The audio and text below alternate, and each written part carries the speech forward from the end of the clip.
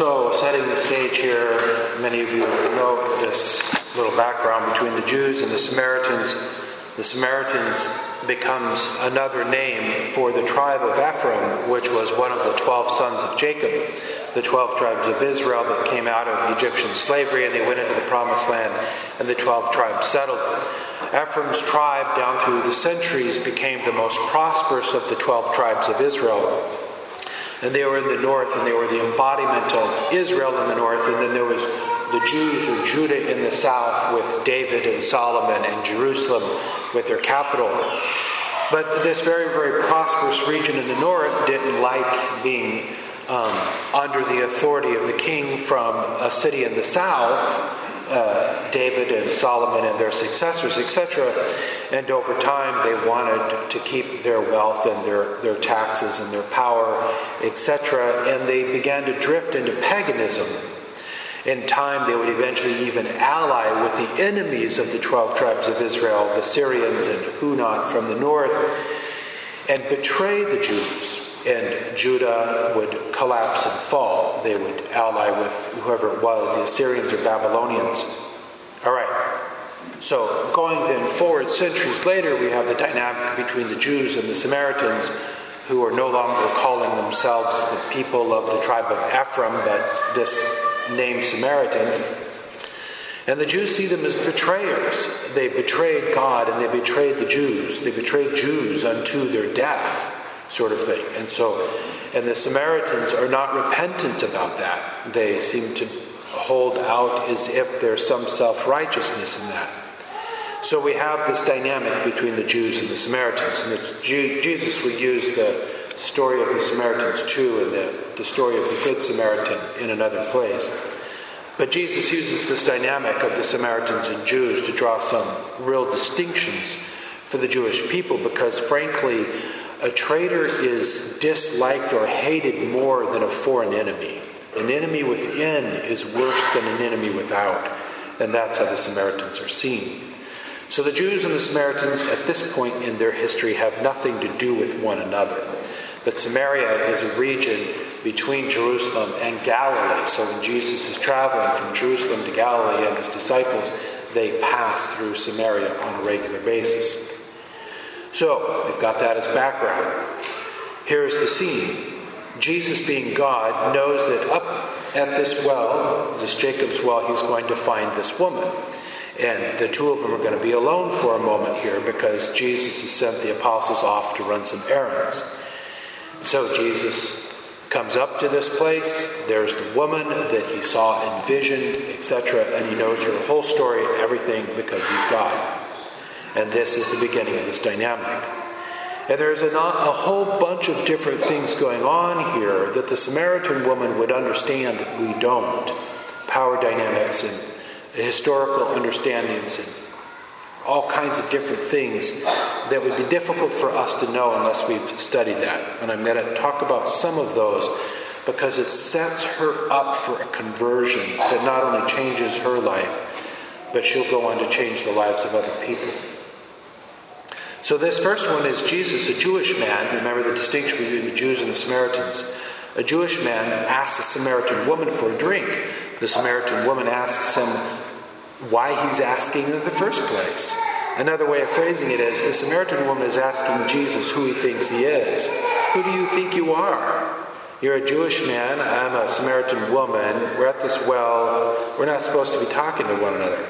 It also gets into this other dynamic that Jewish men didn't speak to single women, like unless they were family members or known or related. You just didn't walk up to a woman and talk to her. That was strictly forbidden for the Jews to do that. In our day and age, it would be seen as a threatening thing for the woman. Like, is this man, going to assault me? Who is this guy? So when the apostles come back and see that Jesus has been talking to this woman, that says they're astounded. This is totally out of the Jewish decorum, that a Jewish man would speak to a woman that he doesn't know. But there's a whole bunch of these dynamics going on, things that are not in the norm. The power dynamic of a man and a woman, a Jew and a Samaritan, one asking another to do something for them, which sets up a master-servant dynamic. And then the man speaking with a woman he doesn't know.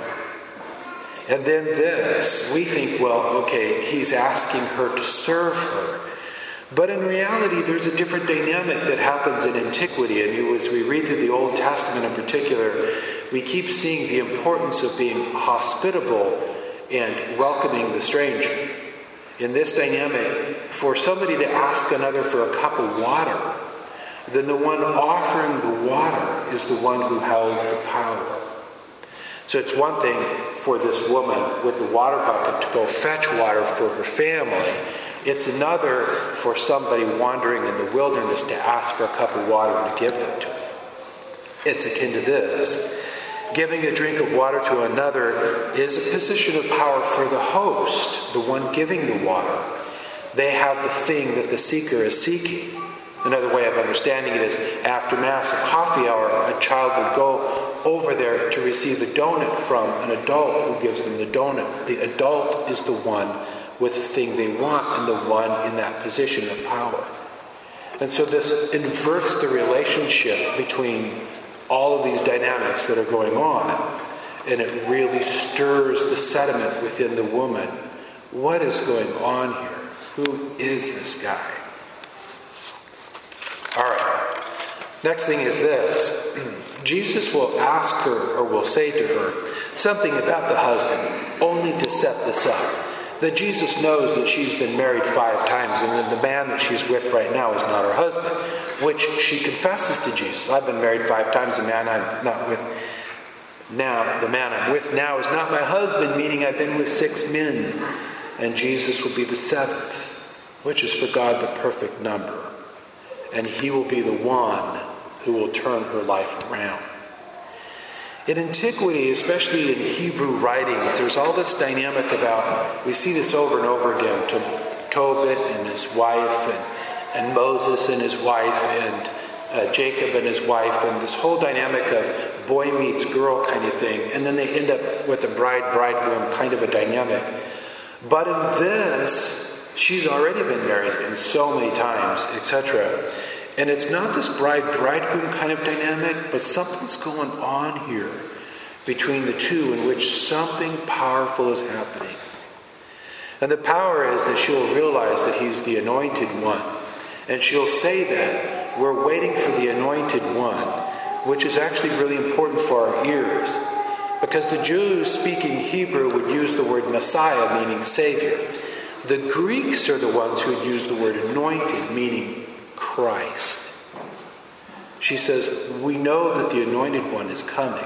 She's literally speaking in Hebrew, and then she'll flip into Greek and use the word Christ. Christ is coming. And he says, I am. And when he says, I am, it harkens back to Moses in the wilderness when Moses asked God, who are you? And God says, I am who am. The Samaritans had rejected all the other readings of the Old Testament except for the first 5. They're fully aware of the encounter of Moses in the wilderness in Genesis, the I am who am. Jesus will also say, I am at another place in the Garden of Gethsemane when the Roman guards come to arrest him. In John's Gospel, when they say, are you Jesus the Nazarene? He says, I am. And the guards all fall to the ground. I find it peculiar that that's never in any of those movies about Jesus, the guards falling to the ground. And yet it's right there in John's Gospel. I am. And they all fall back onto the ground. The words of God have literally knocked them off their feet. And then they get up and they're a little more circumspect about who they're dealing with here. They're more like, will you please come with us? We've got some business with you, kind of thing. And they tie him up and lead him away. But when he says, I am to the woman, there's a great power that's being infused here. And he speaks about this water. And this water is life-giving grace. It's the grace coming from God. And it's all kinds of different things that are associated with it. We associate it with not only the necessity of water for life, but the necessity of water for baptism and new life in God and the grace that comes from it. From the well of water comes grace and love, which will lead to life and truth. And she's discovering this in the here and now.